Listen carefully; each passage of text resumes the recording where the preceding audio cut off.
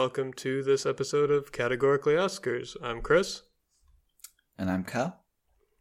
And this week we are going back to the 80s for a category that I always like when we do Best Original Screenplay, or Best Screenplay Written Directly for the Screen, as it was known at the time. And this is our third time doing original screenplay, or fourth, actually. Yeah, we always find there's some more interesting films in the original screenplay category than the adapted. Yeah, because as we've discussed in the past, the original screenplay category is kind of where you see a lot of single nominee films or films with only one or two other nominations. And also Best Picture nominees tend to be adapted, so it's a good way to get into, get away from the top films, so to speak, and look at some interesting ones that Oscar otherwise ignored. And the writing branch has always been a wild card. And you picked this one. What led you to Best Original Screenplay 1985? Well, I would say the main reason I chose this category is because I hadn't seen Brazil. And since I was at uni, there was a lot of people telling me that it's one of their favourite movies ever, and it's got a great reputation. And I had sat down to watch it a couple of times and not quite convinced myself to go through with it for whatever reason. I think maybe I thought it looked a little bit heavy, a bit long, maybe too challenging for what I wanted at the time. But as in terms of the rest of the category, I think most of them are good movies, and for the most part, they're very fun films. I think 3 of these are fun movies, and there's particularly a real crowd pleaser mainstream film in there as well that I think everyone can get behind. So definitely, those were the reasons. Yeah. All right.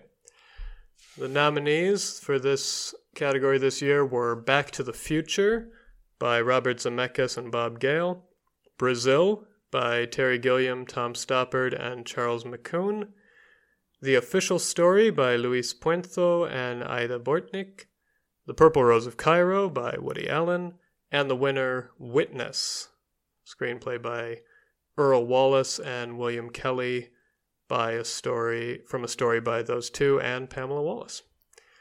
So, shall we start with the one I think you were referring to when you called it the crowd pleaser, Back to the Future? I was actually talking about The Official Story, but... Oh, right. Yeah, silly me.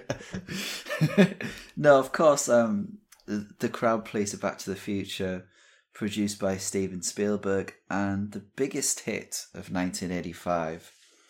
And I think with the 80s, and particularly 80s blockbuster movies, you've also got the Goonies in this year, but there are a lot of movies from that decade that have this sort of cult status, this sort of acceptable in the 80s, verging on so naff it's actually good. But I think this is one where you could put it in any decade and it would look great, because it really does live up to its own hype.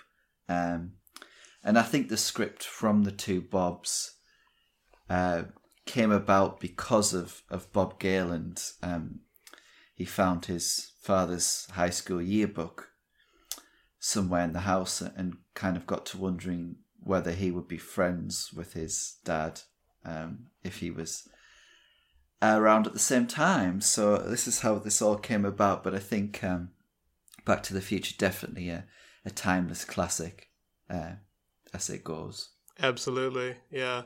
And I mean, they prove that it could work in any decade by going to many decades over the course of the trilogy. And yeah, it's a wonderful origin story to the script, that idea of, what would your relationship be with your parents if you knew them at your age, whatever age that might be. I wonder when in the brainstorming process he also thought, and what if I slept with my mom? When that aspect of it came in. And would they remember me? Yeah. which is Yeah. we can get onto that later. But that is But it does begin with this such enticing premise, sci-fi premise, and the movie just never disappoints from then on. You know, some films have a concept and you think amazing, and then it just all fizzles into nothing. But this one just keeps going and going, and it's so entertaining from start to finish. But I think the idea of time travel is just exciting to begin with, even though, you know, the notion of time travel is pretty absurd, to be honest, because time doesn't have really particular reference points scientifically, so it just couldn't ever happen. You know, you get a movie like this that's where you're putting numbers into a pin pad in a car, you know. It just couldn't happen. But everything about the logistics of time travel and there's these scriptwriters putting their spin on it really works, you know, and especially like the impact and the domino effect of everything in the plot shifting what's going to happen in the future. Mm-hmm. Yeah, I mean, that's why I love time travel stories and time travel fiction so much. Because, yeah, even though it is scientifically absurd, it gives the writers a kind of blank check to explore anything they want, in terms of themes, in terms of character, in terms of, like, what does it mean to be alive in, you know, in space and time. And you can push it into dark dramas and dark horror, like things like 12 Monkeys that are very heavy, or you can make a madcap comedy out of it. So it's a very versatile premise. And this is one of the few movies that I think does the whole you can change the future by changing the past subgenre of time travel. Yeah. One of the few movies that does it right. So many movies just screw it up and just open up all sorts of paradoxes and plot holes that they just don't care enough to patch up. And one of the things I love about this movie is that it takes care to really make everything work. And that's a credit to the screenwriters who are able to, you know, make it entertaining but still self-contained and really, really fun. Yeah, I think within its own rules, the script is surprisingly tight. It isn't as lazy as you'd expect. And it does put in the effort to explain things when it can. Did you think that it had any plot holes? Major plot holes?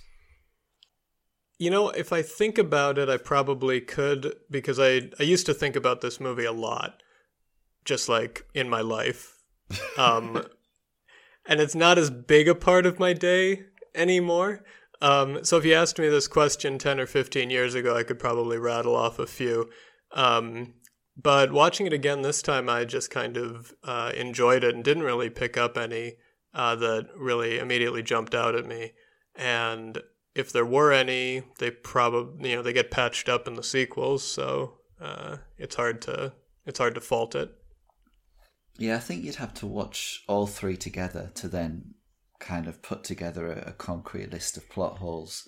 The one thing I caught up with this time that I can't remember if it's explained in the second one or not is where Marty sees himself being set upon by the Libyans near the end. And the film implies that there can be multiple versions of Marty in the same time period.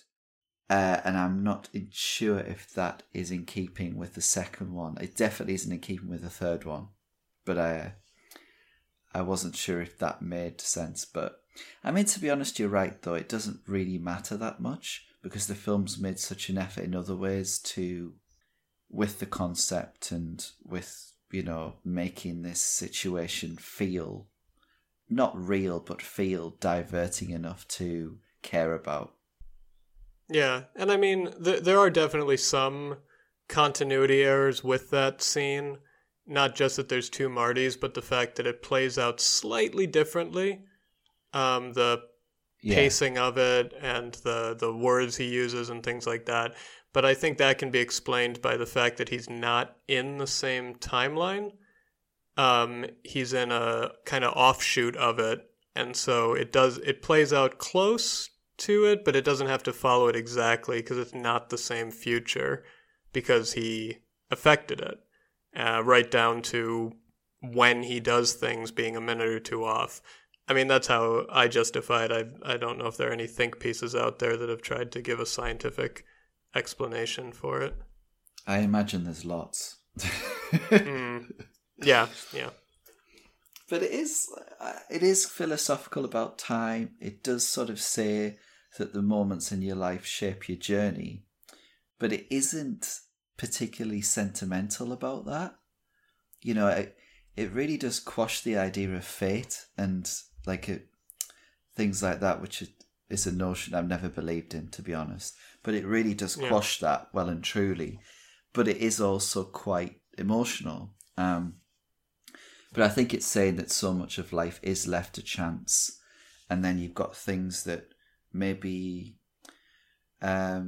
characters don't leave behind. You don't leave behind. Like if you're a bully in the playground and you don't get your comeuppance at the time, you know, there's every likelihood that you'll be a bully in real life in not quite as obvious a way, but maybe more insidious ways and more adult ways. So it's kind of I think it kind of suggests that we don't leave any part of our experiences behind, and that's I think that's kind of a cool observation. Yeah, definitely. And it is interesting also the idea that kind of a single week in your life could be so influential, and could completely change the person who you become.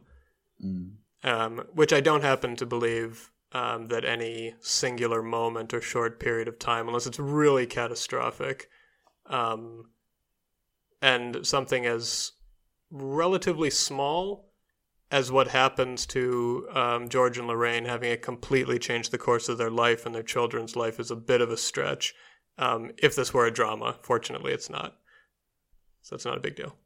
Well, you do get like people, particularly actors actually, you do get actors saying, oh, this particular teacher really inspired me, and without their support and without them sort of being positive and encouraging me to do this, I might have given this up and things like that. So I think people being more important than particular situations themselves. Like yeah, definitely, but not maybe people who you know for a week. And then I do wonder what happens when George and Lorraine notice that their son bears a striking resemblance to that guy they knew back in 1955, who Lorraine had a big crush on at the time. Yeah, let's hope there were no photographers about, eh? Yeah. Yeah, I think that's a slight plot hole I think Bob Gale has addressed somewhat and said, you know, if you see someone and you're 17, it's only for a few hours, would you remember their face? I would. That's I wouldn't, true. potentially, if it wasn't documented. Like nowadays, most things from uni, there'll be a photo of them, or from college, but if it wasn't like that, I might not recognize that person in 20 years' time, you know? Yeah, I mean, that's absolutely true. Although they might remember that his name was Calvin Klein, and they may notice a very rich clothing magnate by that name, who also puts his name on his underwear. So that they might remember. Oh, that he sang Chuck Berry's song before Chuck Berry did, right? Is it Chuck Berry? Chuck Berry, yeah. It is Chuck Berry, yeah. As if you'd pick Chuck Berry. Surely you'd pick the Beatles or somebody like that, right? I don't know. I guess he luckily picked somebody who was alive at the time who could hear. Well, actually, he only heard like a very brief riff from Johnny B. Good. Chuck Berry did on the phone before Marty just goes nuts, kicking over the amp and improving a bit. So, or jamming, I guess, to give it its musical name. So that is just kind of a funny joke, and it doesn't really work as a time loop because Chuck Berry absolutely did not hear enough of that song to create it exactly the same and then take credit for it. The only explanation is that he'd already written it, and he thought, "Oh, son of a bitch, some asshole stolen my song." I think in terms of the three films, I would say that the second one is my favourite because, I think you've got a little bit more going on. As you said, this is the sort of origin story. I think in the second one you've got like Biff and the Almanac and, the sense that actually somebody can take advantage of a time travel for financial gain and for sort of darker elements or darker reasons. So I think there's a bit more going on there, and Marty does see his son, and which is quite cathartic. And I do think it's got a bit more going on, but they're all great. The third one is also great in a completely different way in the Wild West.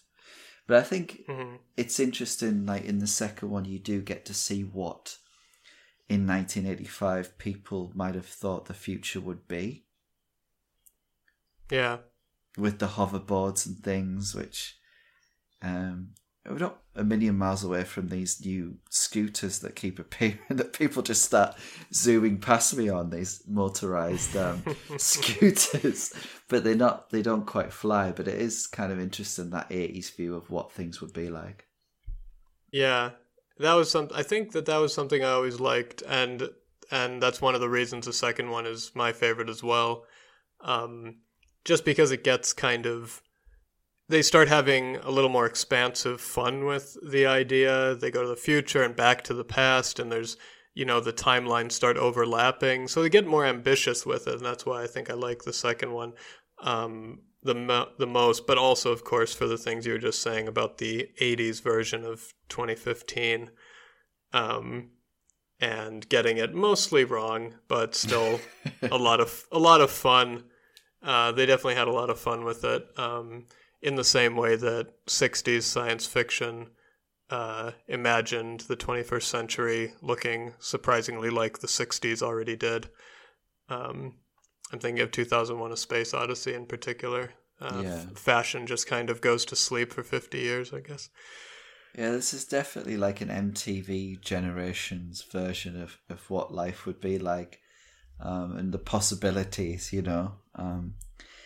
emerging from the time, but very different from Terry Gilliam's version of the future. Yeah, that's as good a segue as any. Brazil apparently taking place somewhere in the 20th century, and ignoring some of the more brutalist aspects of it. Pretty accurate representation of a society choked by bureaucracy, which is kind of the main villain of the film. I mean, yes, you have the Orwellian thought police that disappear people, but they're just following the forms. And that's really the terrifying part, is that there's no one in charge. It's just the bureaucracy. It's interesting to view it from a British perspective as well, because the 80s as a decade was a difficult time for Britain, or for a lot of people under Thatcher, and the poor were only getting poorer and didn't have much of a sense of control over their own futures. And I do think Brazil in many ways reflects that. You do get the people set upon tend to be the labourers, while the civil servants and the ministry are all well-spoken and safely sort of tucked away in secure spaces. And it does very much feel like it's saying that bureaucracy is not the real world, or shouldn't be the real world. Yeah, for sure. And Sam Lowry, the protagonist, is constantly escaping into his own imagination. He wouldn't even have to be flying really to be free if he's just away from the concrete jungle that he's trapped in. Interestingly, his nightmares rarely involve all the paperwork. It's always kind of stone and monsters and things like that. But then again, the paper does ultimately turn out to be deadly. At least in some version of reality, it does. Yeah, and Gilliam made this movie just after splitting with the Monty Python guys, right? Yeah, shortly after they did The Meaning of Life, I guess would be a couple of years before this. It does make me think, like, were the weirder Python sketches influenced by him, primarily based on this film? Because it is a very strange film in terms of its surrealism. He certainly had the kind of best surrealist cred of all of the Pythons, and I think that they... a lot of the more surrealist moments in Monty Python were the others trying to bring his bizarre cartoon creations to life in some way, like match their absurdity and their surrealism. And so, yeah, he definitely has an amazing visual aesthetic that he brings to all of his films. To degrees of success, I think Brazil is definitely one of his best films. Where it's long, but I don't mind that it's long. I like that he's just kind of giving us free rein in this world and immersing us in it and trapping us in it. Even the long runtime is, in a way, trapping you in this world until you figure out a way to escape it. I'll turn it off. We have that option, I guess, yeah. Yeah, I think the running time was a little bit of an issue for me. I think it is a bit shaggy. It probably should be 20 minutes shorter. And I think it is very chaotic and quite difficult to follow at certain points. But I do feel like it would get better on repeat viewings. And, maybe you'd notice a lot more details the second time, the third time around to flesh things out a bit. But this is like coming in the wake of Blade Runner 3 years before, and which was also set in the future and had this very sort of flashy futuristic landscape behind it. It's sort of East Asian looking, but then the interiors were also like kind of grimy and neo-noir and ceiling fans and things like that. And this is sort of similar with the noir interiors. It does feel like it's saying like maybe although society's evolving in some ways, it maybe goes backwards in others, like in terms of what people wear or what how rooms are decorated. I think we're kind of things are not fully evolving properly. And I was really pleased to read that this was nominated for its art direction, which is stupendous and so generous, to be honest. It's got so much going on. And it did lose to Out of Africa, which seems like a really bad call. Yeah, it does. But yeah, definitely the language of noir is definitely present, especially in the second half of the film. And in the sequence where Sam goes to the ministry alone to deal with, to try to get what's her name? Why can't I remember? I just watched this movie today. Jill, to try to get Jill deleted from the system, and he's slinking through the dark hallways and the shadows, and he's got his overcoat and his fedora on and everything. He just looks like a private detective lurking through the mean streets. So it's definitely a very noirish sequence. Yeah. And yeah, the art direction is absolutely incredible. Just terrifyingly brick and brutalist in the best way. A perfect reflection of the film, and it's a wonderful concrete maze that he constructs for the movie. Well, I paused it at one point, and I paused it, and I was looking at the posters on the wall of Sam's office, when he gets promoted, and one of them says, "Don't suspect a friend, report him." Yeah.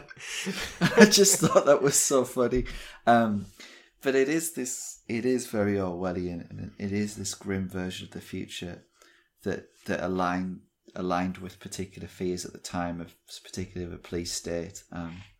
But I was getting like, I don't know if this is just me, but I was getting like Hitchhiker's Guide to the Galaxy vibes a little bit about it. It sort of feels almost like it could be set in space. It's got this whole British 80s-ness to it where it kind of feels cheap, but you don't mind because the world building is still there. And it's got bits of humour in it as well that are very British. But it's very off the wall in a way that I think British cinema was only, off the wall in that way at that time. And it does have Monty Python elements to it. Yeah, there's a strong Python influence there, I think. And of course you have Michael Palin, deeply sinister role for him as Jack, which apparently was a role that Robert De Niro really wanted, but Gilliam had already promised it to Michael Palin, so De Niro still wanted to be involved, so he took the role of Tuttle instead. And Kim Greist, Gilliam was unhappy with her performance, apparently, and cut many of her scenes. I mean, I thought she did quite well, and I think a real success of the film is that the love story does work for me. Sam and Jill's love story, where it feels like at the beginning it shouldn't. When they meet, it does feel a bit of a mismatch, but the way that it develops, I did definitely believed in that. So I kind of thought that Price and Greist were both good in different ways. Yeah. Oh, I agree. I didn't see any problem with Greist's performance. And looking at the other considerations, I don't think any of them would have been necessarily any better. So, no, I think that Greist did really well, and I think she and Price had good chemistry together when they do finally get together about an hour and a half into the movie. That was something I forgot, how long it takes for the two characters to finally share a scene. In reality, that was a very long time. And it would, got to talk about Bob Hoskins' very funny performance in like 2 or 3 scenes as the relentless air conditioning repairman who Sam pisses off.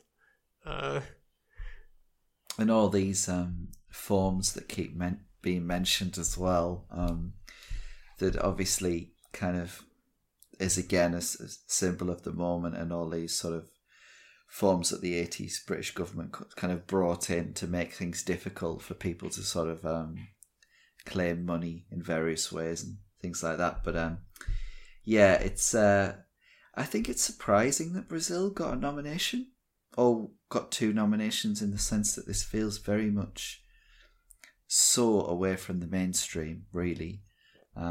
But I guess this was just critically championed to such an extent that forced people to watch it. Yeah, it was definitely beloved by critics. I think the LA Film Critics gave it, Best Picture, Director, Screenplay. And it had a rough road to release in the United States, but it also enjoyed a huge reputation in Europe and elsewhere, because they didn't have a problem showing Gilliam's version of it, which the U.S. distributor Universal did. What do they think was wrong with it? Among other things, they didn't like the ending. And it's interesting that you brought up Blade Runner, because that went through a similar battle with the studio over its ending. They wanted it to be happy. And they did actually make a cut of Brazil that is described now as the Love Conquers All version, which is much shorter and basically ends before the final moment. And without spoiling anything for anybody who hasn't seen it, but you know what I mean, right? Yeah. Yeah.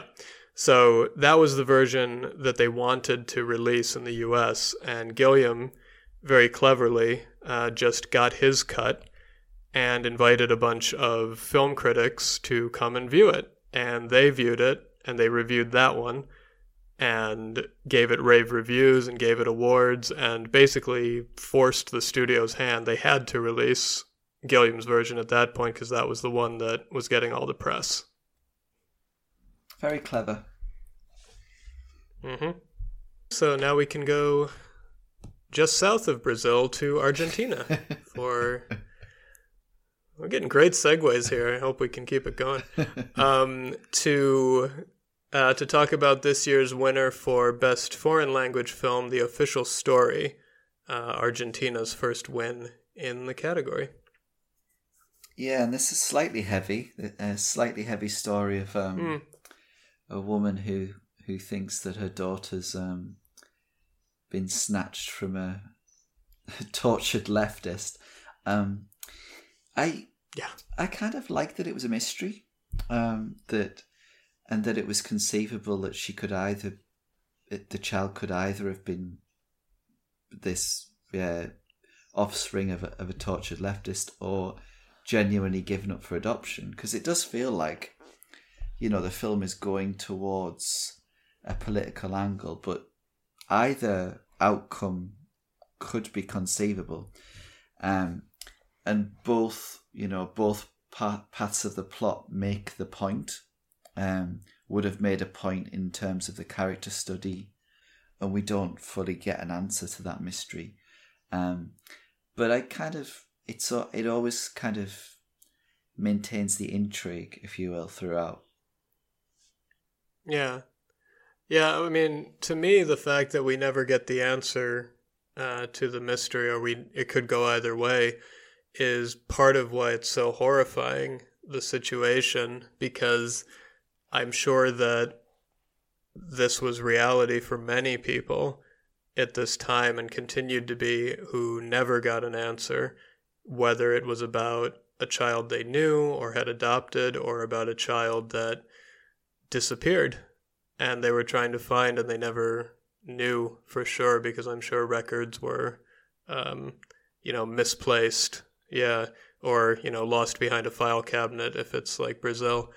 It's just a horrifying situation and a horrifying time, and I haven't read too much about the events around it, but enough to know that this film came out like a year after the junta fell, and so it's very, very timely and very, very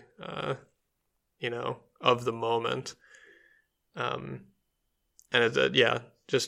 I was not expecting it to end when it did.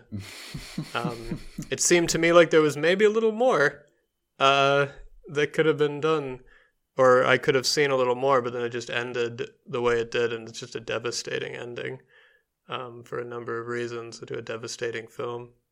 The husband's never nice throughout, but he's particularly horrible in the last scene, and you kind of thinking, and you kind of feel like that's the end for her. She's not going to stay with him anymore, right? Sure. Yeah. Yeah. But as the final scene, it is very, very unconventional and slightly abrupt. But I think it works. I really think it works with the them sharing their love, because they both love the child, and then seeing her on the swing. That's the last shot of the movie. I think it's really, really haunting. Yeah. But I think, like, for me, the interest was with Alicia's character, the fact that she's a history teacher, but she's kind of got her head in the clouds about what's really going on in Argentina at the beginning.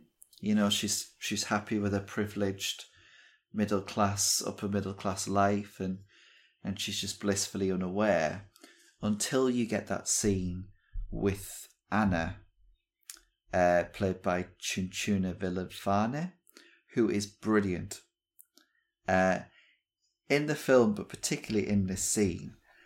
But you see that forces her to see everything differently. And the slight denial in Alejandro's performance, not wanting to believe it, but having to believe it because she knows, this is her friend and she wouldn't lie about it. But she doesn't, I think she didn't quite conceive that was happening before. So for me, I think Villanfane was excellent, and she really works as a catalyst for the shift in Alicia's mentality. Yeah, that is a very powerful scene and a great performance from both of them.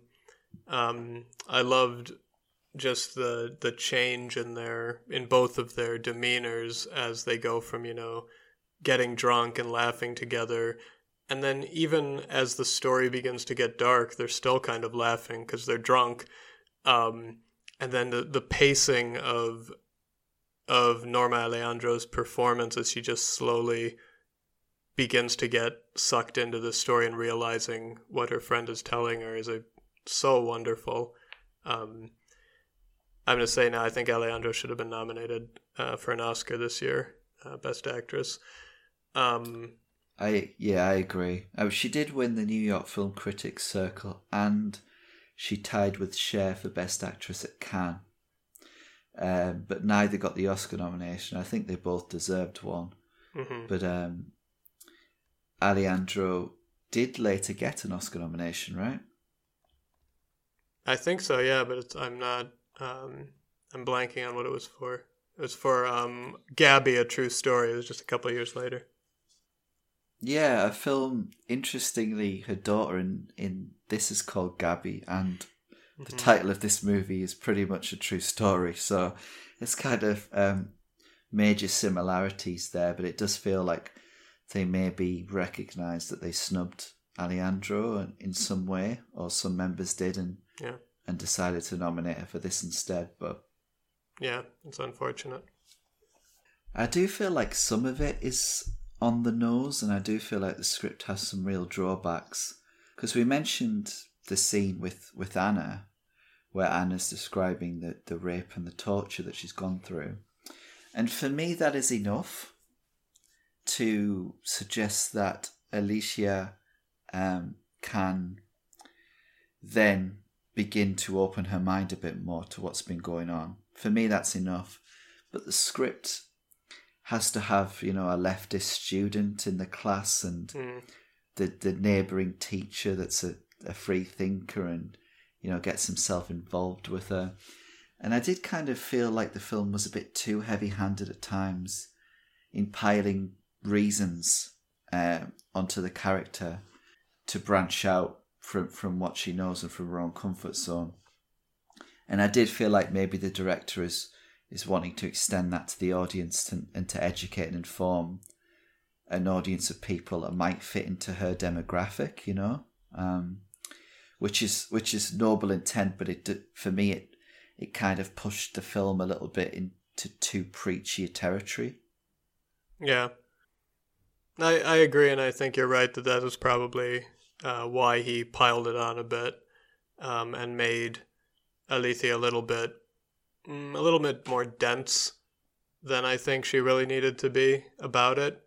I mean, in particular, I was yelling at the screen when she brings Sarah home, the possible grandmother of Gabby.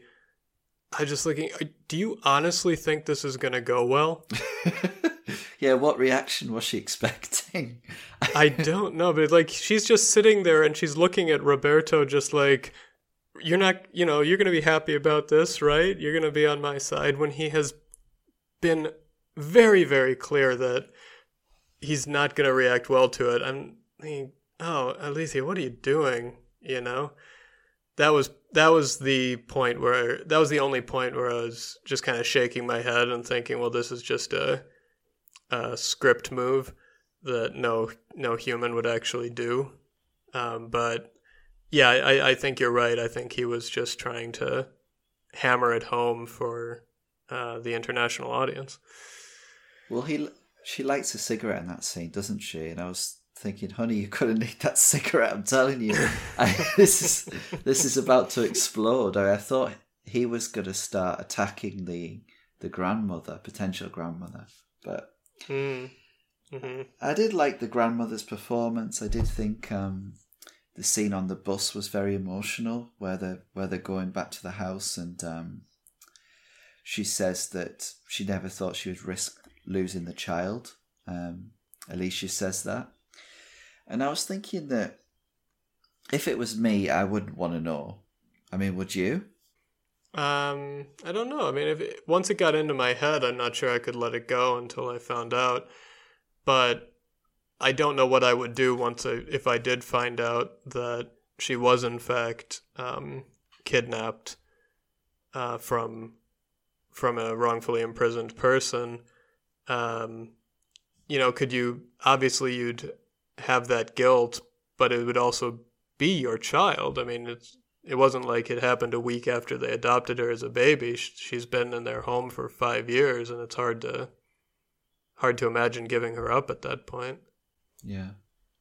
And I don't think there'd be any legal recourse at that point, saying they would have to hand her back, to be honest. I doubt it. Yeah. Yeah. And it's an interesting foreign language winner, but it's one that very much, at least out for me, even though I have some issues with the script, I think it's good that it represents, it sort of underlines a period in that country's history, you know? Yeah. So it is very valuable from a historical perspective to kind of see what that country was going through in 1985.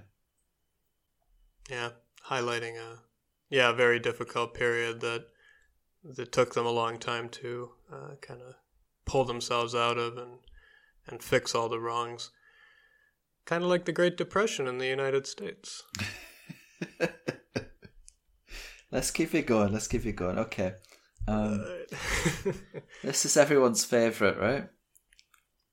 Oh, sure. Purple Rose of Cairo.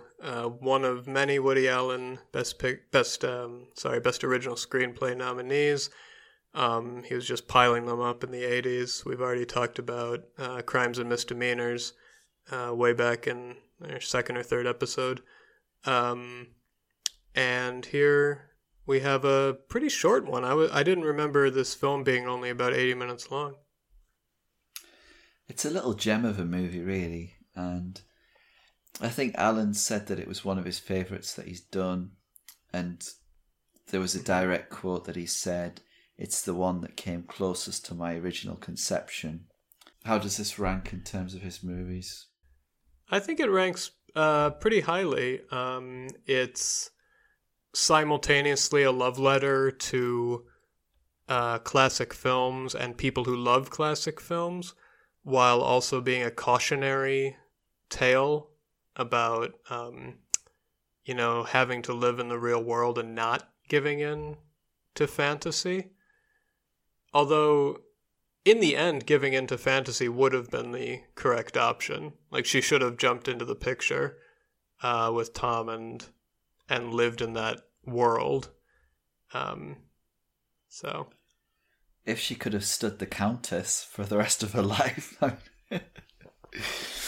I imagine you get used to that kind of thing. I mean, if you're spending your days and nights ritzing it up at the Copa, I have to imagine you'd get used to a few barbs from the rich Countess after a while. No champagne, though. Only ginger ale. Well, it's better for you. Yeah, the concept of this film is so great, but to then mine it for this many laps, I think, is a real achievement. So it's one of Alan's best scripts for me, along with Hannah and Her Sisters. I think this is probably his heyday, to be honest. Yeah, no, definitely. And it is very much a love letter to cinema, the idea of movies as an escapism, as a fantasy to get swept up in. And the timeless nature of them, really, the immortality of actors. This is we do this podcast and we talk about actors, most of which are dead, to be honest. That's just the way it goes. But, you know, there is a timeless nature to cinema that Alan definitely captures in this. And as an old film, The Purple Rose of Cairo, as a movie, this movie, it's pretty convincing, really. Like, in terms of the look of the old film and the characters that are in it. Oh yeah, I mean, I love watching movies by people who clearly love that era of film, because when they recreate it, they always do it with such love and such attention to detail, right down to the kind of clipped mid-30s manner of speaking that actors affected, which they drop when they're conversing with the audience and conversing with the real world. And the kind of fuzziness of the sets of the shots and the opulence of the sets that are clearly sets. It's really, really great. And did you recognize the actor who played Henry? We saw him a few episodes ago in law school in The Paper Chase, Edward Herrmann. Yeah. And when I saw him, I thought it's pretty much an exact mock-up of Edward Everett Horton. Yes, exactly. Yeah. I thought of him too, yeah. It's a spitting image. But Alan's really got this down. You've got all the archetypes going on there with the Countess and the seductive female and the maid. And it's all very... it feels like a complete throwback. But I think it does feel like in this movie, Alan is critiquing the idea of cinema being formulaic and the idea that people want to see the same film with the same story again and again and can't handle it when their expectations aren't fully realised. So I definitely feel like he's in some way saying maybe cinema's got boring. Yeah, he's definitely critiquing the Hollywood machine that wants everything to stay, everything to be one type, and audiences that get upset when their expectations are overturned. There's that one scene that's hilarious when the woman's screaming at the ticket agent. I saw this movie last week and they didn't do this. I want them to do what they did the last time I saw it. And I mean, there are definitely people who, when they go see movies with the same actors, the same whatever, they want them to do exactly what they did before, especially in the area the film is talking about. I mean, the real film that it includes is Top Hat, right, with Ginger Rogers and Fred Astaire, and that movie is pretty much a carbon copy of The Gay Divorcee, but was still a massive hit.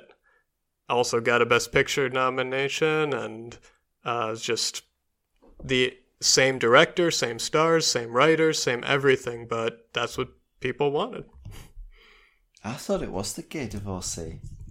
There you go. Yeah, so they're just so similar, I guess. Yeah. Every time the movie cuts to the actors reacting to the fact that Tom Baxter has just walked off the screen and that they realise they can't continue with the movie, all of that stuff is hilarious. It's absolute genius writing. You've got the housemaid coming in, say, what the hell's going on? The priest from Reel 5 is in Reel 2. When the Countess starts having a slanging match with somebody in the audience, and she says, "Oh, I'm a genuine countess with a ton of dough, and if that's your wife, she's a tub of guts." It's just funny. It's just the absolute banter between them. Is genius. I just loved that. Those were my favourite parts of the film. But yeah. And I just loved that everybody's just indignant that it's happening. like nobody like faints or goes insane because reality is an illusion and characters from the screen are jumping off, and there's like multiple Tom Baxters that they're talking about. Like there's one in Detroit who's forgetting his lines, and there's one in Chicago who's trying to leave the movie, and they're all just like independent entities depending on how many screens they're on, which I guess, maybe this film in this universe, this was the origin story of limited releases. Studios they didn't want to build hype. They just wanted to make sure that actors didn't leave the picture in too many locations. But yeah, I love that. I love the indignance. I love the lawyers, the Hollywood lawyers figuring out the legal aspects of it, and the fights between Tom and Gil about who's real and who's not and what's going on. Yeah, those moments are great. Although I don't understand why the priest and the other characters can wander in from other reels, but the characters that are in the scene are trapped there forever. Like, why can't they wander to the next reel and go to the Copa? Yeah, maybe they're just... Yeah, I see what you mean. But then they sit around and play bridge, don't they, at one point, and it's like... Yeah. But can you believe they wanted to change the ending to this film? I didn't actually... What did they want to change it to? I didn't know that. Well, I think many people in and around Alan said that the film would be perfect if he changed the ending to a happy ending. But I feel like the ending is perfect. It's for me, it's watching it again is probably one of my favourite endings to a film ever, because it underlines the point that even at somebody's lowest points, when you feel like, you can't escape your own problems, you can go into a movie theatre, you can listen to a song, or do whatever you enjoy doing, and the problems can disappear for however long that is, So yeah. And I've personally experienced that when I've been depressed for whatever reason and gone to see something and it's made me smile. I remember seeing Begin Again, the John Carney film, from a few years ago, and it just made me disappear into the movie. So I love that Alan says that with the ending, and there's even a hint of a happy ending. Like he has a shot of Gil looking regretful on a plane, and part of you thinks, oh, is he going to come back for her? But no, he doesn't. But yeah, no, I wouldn't change a thing about the ending. And you're right. It's that idea of film allowing you to, for an hour and a half or so, immersing yourself in something else and forgetting your troubles and enjoying yourself no matter what is going on in your life. I've definitely had plenty of experiences like that myself. And it's also a love letter to going to the cinema by yourself, Yes. Those opening bits where she first goes and it's like, two please, it's just me. And then that's great. That's awesome. I love going to the cinema by myself and watching a movie. It's one of my favorite experiences. Me too. Whenever there's someone else there, I'm slightly like, don't expect to turn and see them, to be honest, just because ever since I was 18, I've been going on my own. But I think there's something very lovely about going. There's a kind of stigma, isn't there, that, oh, why are you going on your own? You've not got anybody to go with. And I kind of think, well, what do I need anybody to go with? You've got the film. What more do you need?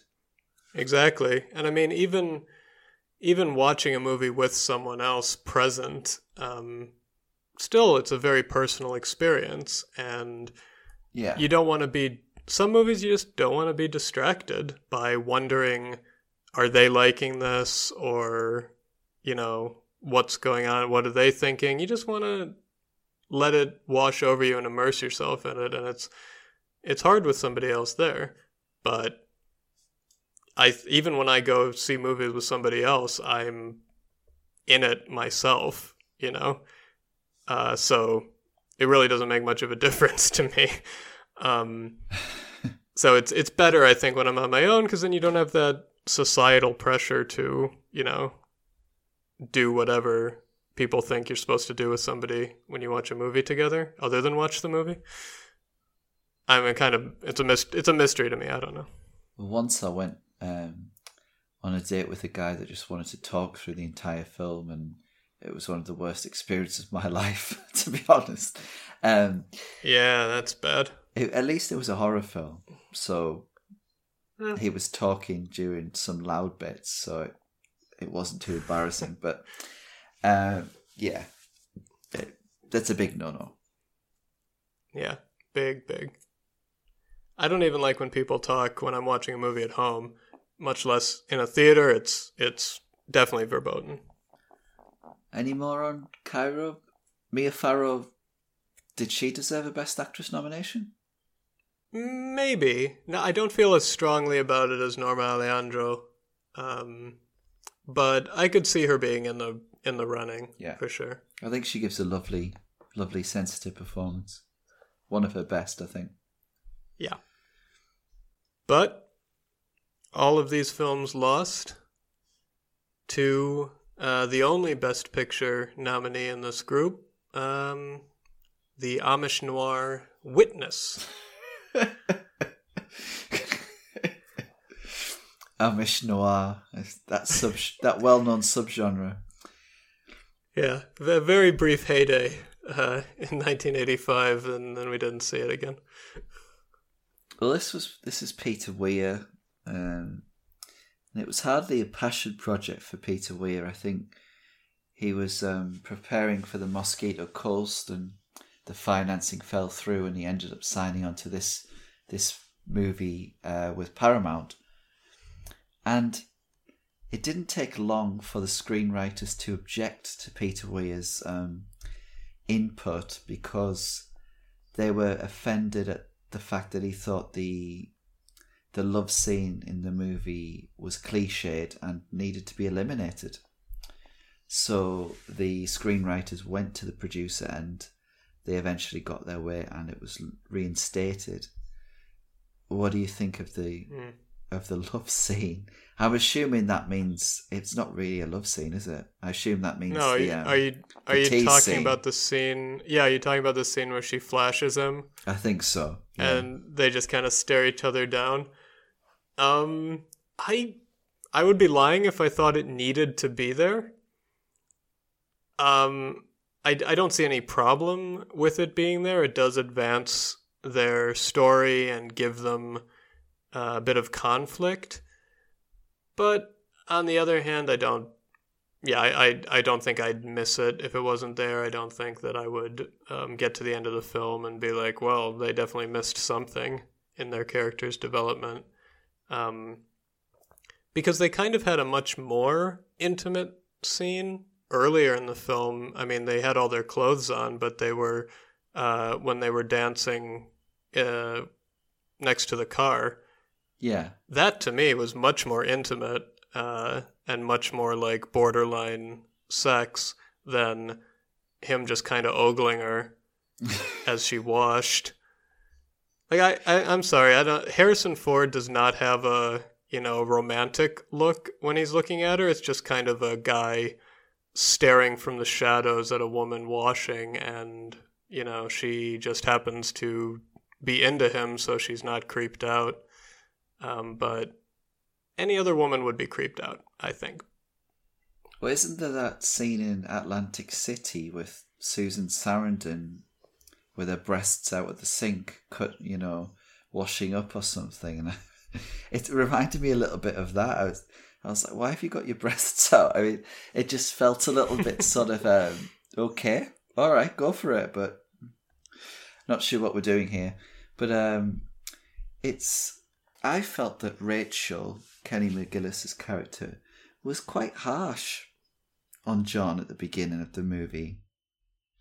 I mean, I know she's just lost her husband and everything, but he's only doing his job, and yet she's quite dismissive of him.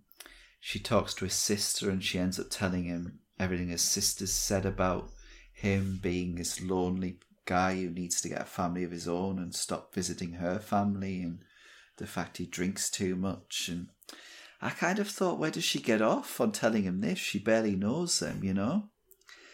And I mean, is that a comment on Amish people being judgmental?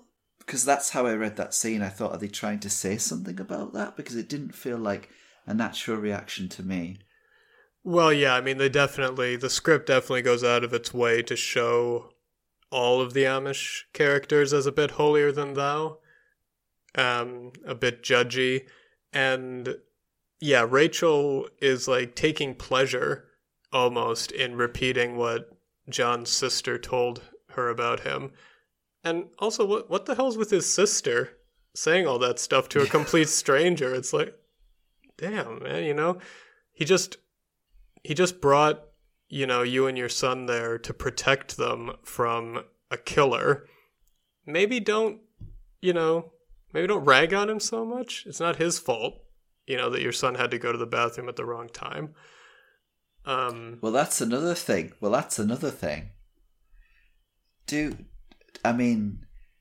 Is there a movie if she just takes him to the women's bathroom? There you go. Wouldn't most mothers take their 3-year-old, 4-year-old son to the women's bathroom? I wasn't that young, was he? He was like 8 or 9, wasn't he? Was he? I mean, he was walking upright and he had a full vocabulary, so... It was a dodgy-looking train station bathroom. Well, yeah, it was 80s Philadelphia. I don't know. I thought maybe that was another thing that was commenting on the religious aspect, that she wouldn't sort of break up the gender rules. I don't know, but we certainly don't have a film if that doesn't happen. But I did like the tension of the scene in the bathroom. I thought that was done very well. And I thought it was a shame that the film didn't quite ever match that level of tension. Mm-hmm. Yeah, it was a shame, because that level of tension is completely missing from the climax. Yeah. And yeah, the film really drops the ball there. But in the bathroom scene, I have to say, Samuel, fast thinking for a sheltered Amish boy leaving his village for the first time. You know, locking the bathroom stall seems like a bad move, but then he uses that time to duck into the next one. Sharp. This kid, you know, is sharp. So, well done, Samuel. Yeah. But yeah, unfortunately, the end is a mess. He manages to kill one of the bad guys in a very Amish way by suffocating him in the grain in the silo, which I found out after watching the movie again is enough of a common cause of death to have its own article on Wikipedia. What, death by grain? Yeah. Grain drowning. Grain suffocation or grain engulfment, it calls it. And I don't know if you need a whole article to say if you're buried in grain you can't breathe, but it does. And so if anybody's interested in the history and mechanics of suffocating in a grain silo, Wikipedia's got you covered. I read a book about a woman who suffocated in like a ball of wool, but that's the closest I've gotten. That's a new one for me. It's a method of murder, but... Well, the worst type of suffocation I've ever heard about was in Boston in the early 20th century. A vat of molasses exploded and flooded a street in molasses, and somebody was engulfed in the molasses and died in it. Probably, I think that's the most terrifying method of death I've ever heard of. But yeah, suffocating in any way, not great. Were they diabetic? I don't know, but that would be an ironic death. Yeah, but the end. I mean, can we agree that the villain just gives up? Yeah. At the end. Yeah, he just sees, I mean, talk about, those judgy Amish people. He just sees them all staring at him, thinking, oh, thou art going to hell. And he just is like, oh shit, you're right. I can't stand up to these stern gazes. Well, and it's especially odd because the representation of the police throughout is very sort of villainous 101. Yeah. It's very silly. Like, there's a scene where John goes to see the police chief, who's played by Joseph Sommer. And it's a bit like the scene where Kevin Spacey goes to James Cromwell's house in LA Confidential.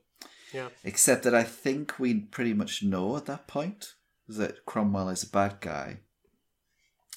But in this, like, Sommer does a terrible job at acting surprised that John's found this information out. It's like the least convincing lying you've ever seen from a character, and he just sees right through him brightly.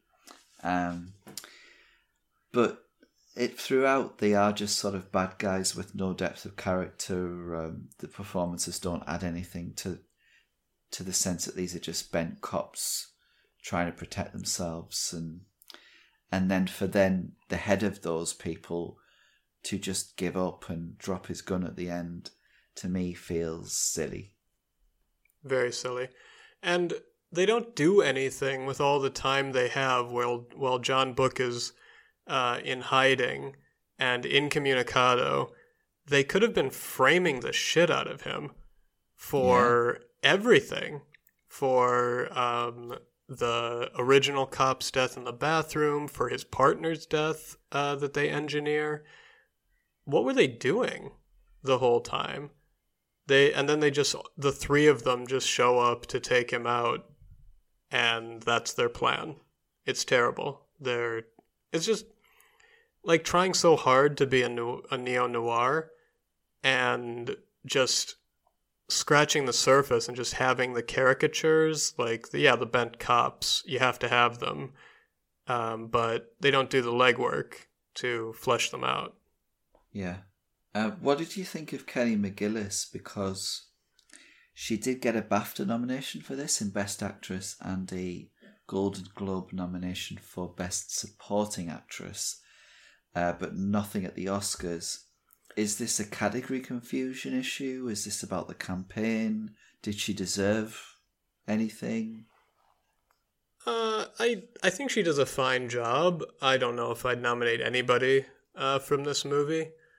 Harrison Ford got Best Actor, but I wouldn't have been in his camp during the nomination process at all. No, she's fine, but it does feel like she was definitely close to getting some sort of nomination in either category. Probably. And it was nice to see Viggo, a young Viggo Mortensen, in a small role. Yeah, and after seeing, you can kind of think of it as an Eastern the History of Violence prequel. He's just kind of gone to ground in an Amish community. And he doesn't have any audible lines, does he? But he gets a lot of screen time during the barn raising sequence. Yeah. But knowing him, he probably learned German just so he could speak it convincingly to the other actors. Okay, so why did Witness win this Oscar? And was it close? What do we think? I honestly don't know. Maybe because it got up into the Best Picture and Director race as well. But I don't know why it won. I have to imagine it was close because all the other films were very strong scripts. And I don't know. I don't have any clue why this one rose to the top. Well, I think it obviously, the best picture nomination, regardless of what we think of the quality of the film, it was clearly the most popular film overall of these five. I actually think it might have not been a runaway. I kind of think, the official story won Best Foreign Language Film. It got a nomination here. It's incredibly emotional. It's a bit of a gut punch at the end. It's a very humanist drama. I do think that the official story was second from this group. Yeah. And I would say. Probably not a nail biter, but I don't think it was far away. What about snubs? Can we think of any screenplays this year that got crowded out of the lineup? Well, there are a couple that got Writers Guild Association nominations, which were Cocoon. It's this cuddly sci-fi drama at the care home, which is not particularly special, but was very popular. And Mask, which we mentioned earlier, which Cher won the Best Actress award for at Cannes, which is a really lovely, tender, touching film about a guy with a facial deformity. So, yeah. Definitely those two. Beyond that, I would say maybe The Breakfast Club deserved one, but probably wasn't close to getting one. And Weatherby, which is this really, really great drama from David Hare, who has gotten some nominations. I think he did The Reader, but it was based on a play starring Vanessa Redgrave and Jodie Richardson. And that seems like a lot of prestige, so maybe somewhere on the outside that was lingering about. Yeah. I was thinking maybe, and I don't know if it would actually technically be this category, but Clue was this year. And that had a very fun script. It would deserve it, but I thought maybe it was adapted from a board game. Or is that not existing material? I don't know. That's why I'm saying is that I don't know how it would work, because it was nominated. It was based on a game, which doesn't seem like enough of a adaptation to count. I mean, the story is definitely original, so. I mean, if it was going to be in this category, it would deserve to win for me above all of these nominees, because it's just like a masterclass in how to create a great mystery, and it's sort of like this American satire as well, right? Yeah, definitely, and if it was in the category, it'd be right up there. Yeah. Did we have any wider observations on 1985? Out of Africa won 7 Oscars. It's quite a haul. Yeah, kind of weird. In fact, it was it was released the same day the LA Film Critics showered their top prizes onto Brazil. So, but yeah, for some reason the Oscars jumped all over it when they had some better movies that they could have chosen from. Any one of these unnominated films could have been a Best Picture nominee in this category. Maybe not Back to the Future. Maybe it's not quite Best Picture caliber, but Brazil, The Official Story, and Purple Rose of Cairo absolutely could have been Best Picture nominees as far as I'm concerned.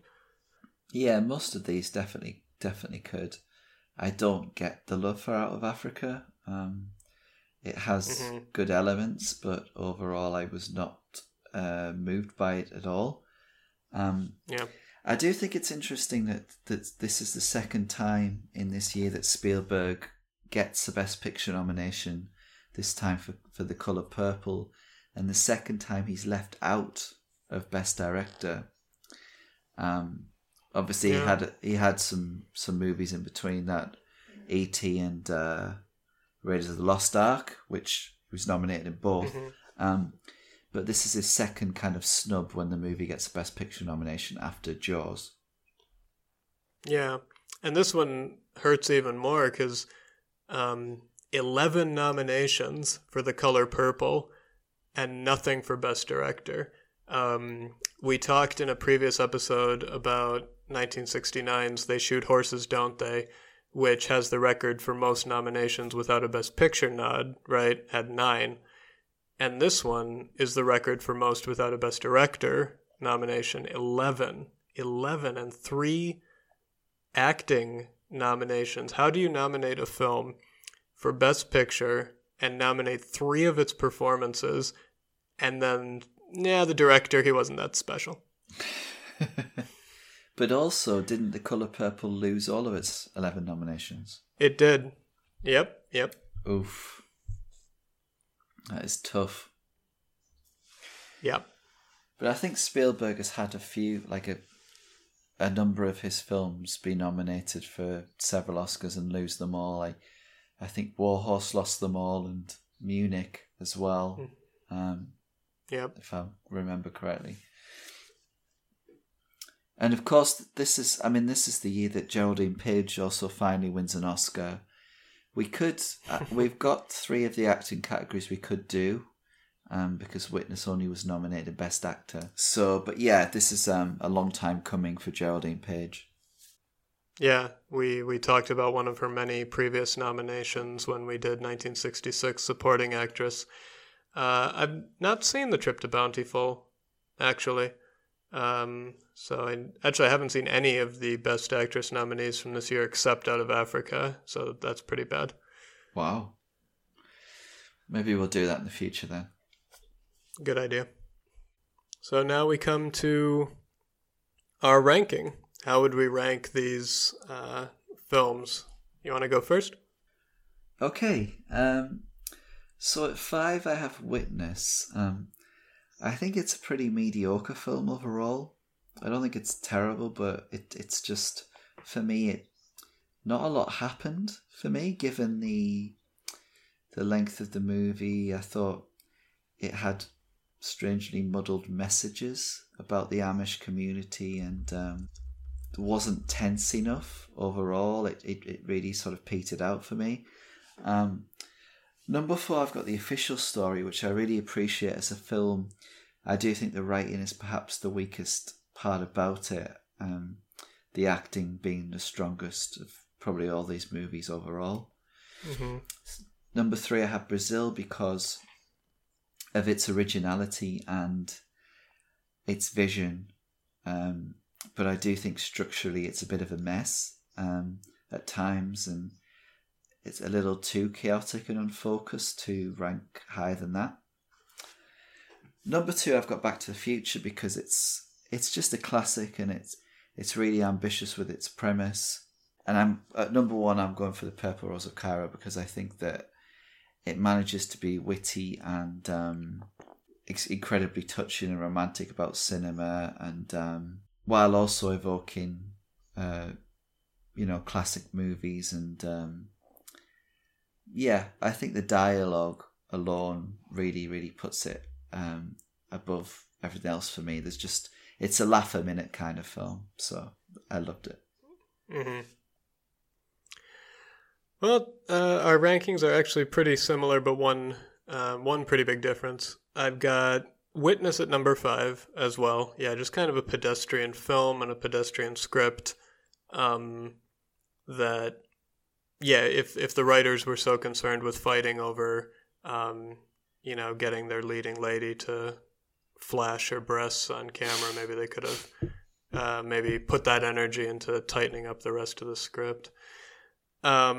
Number 4, I have The Official Story. Again, a very powerful film, and I think a very powerful script and a necessary film of the time, and even now, because I didn't know much about this period of Argentinian history before watching it, and that's not good. People need to know. Yeah. Number 3, I have The Purple Rose of Cairo. Agree with everything you said about it, and that just means that the other 2 are, that much better than this very, very good script. Definitely one of Alan's best. So putting it number 3 feels weird, but there it is. Number 2, I have Brazil. I don't mind the structural issues with it as much, simply because I think that a film mocking a ultra-structured, to the point of dystopia, bureaucracy, I like that it's madcap, and I like that it's not beholden to, as beholden to structure as it could have been, and I like that it kind of just lets loose. in that regard. So I think it kind of works thematically for me that it's a little fuzzy. And then number 1, I have Back to the Future. It's just a very, very enjoyable script, an enjoyable movie that gets brought to life in a very exuberant way, touching on some interesting ideas and interesting themes in a comedic way. And like I said, it's one of the only films I've seen that does the altering the future aspect of time travel correctly. Yes. All of those top 3 have cracking lines in them. And so, that's what I love about original screenplays is when the writers, come up with these great lines, these great moments. And of course, Woody Allen is the master at that, but the other 2 scripts do it really well. Okay, so we got a website. It's categoricallyoscars.com. We're on Twitter at categoricallyo. Please rate and review the podcast if you enjoy listening to it. Thanks for listening to this bonus episode. We'll be back with a regular episode next week. See you then.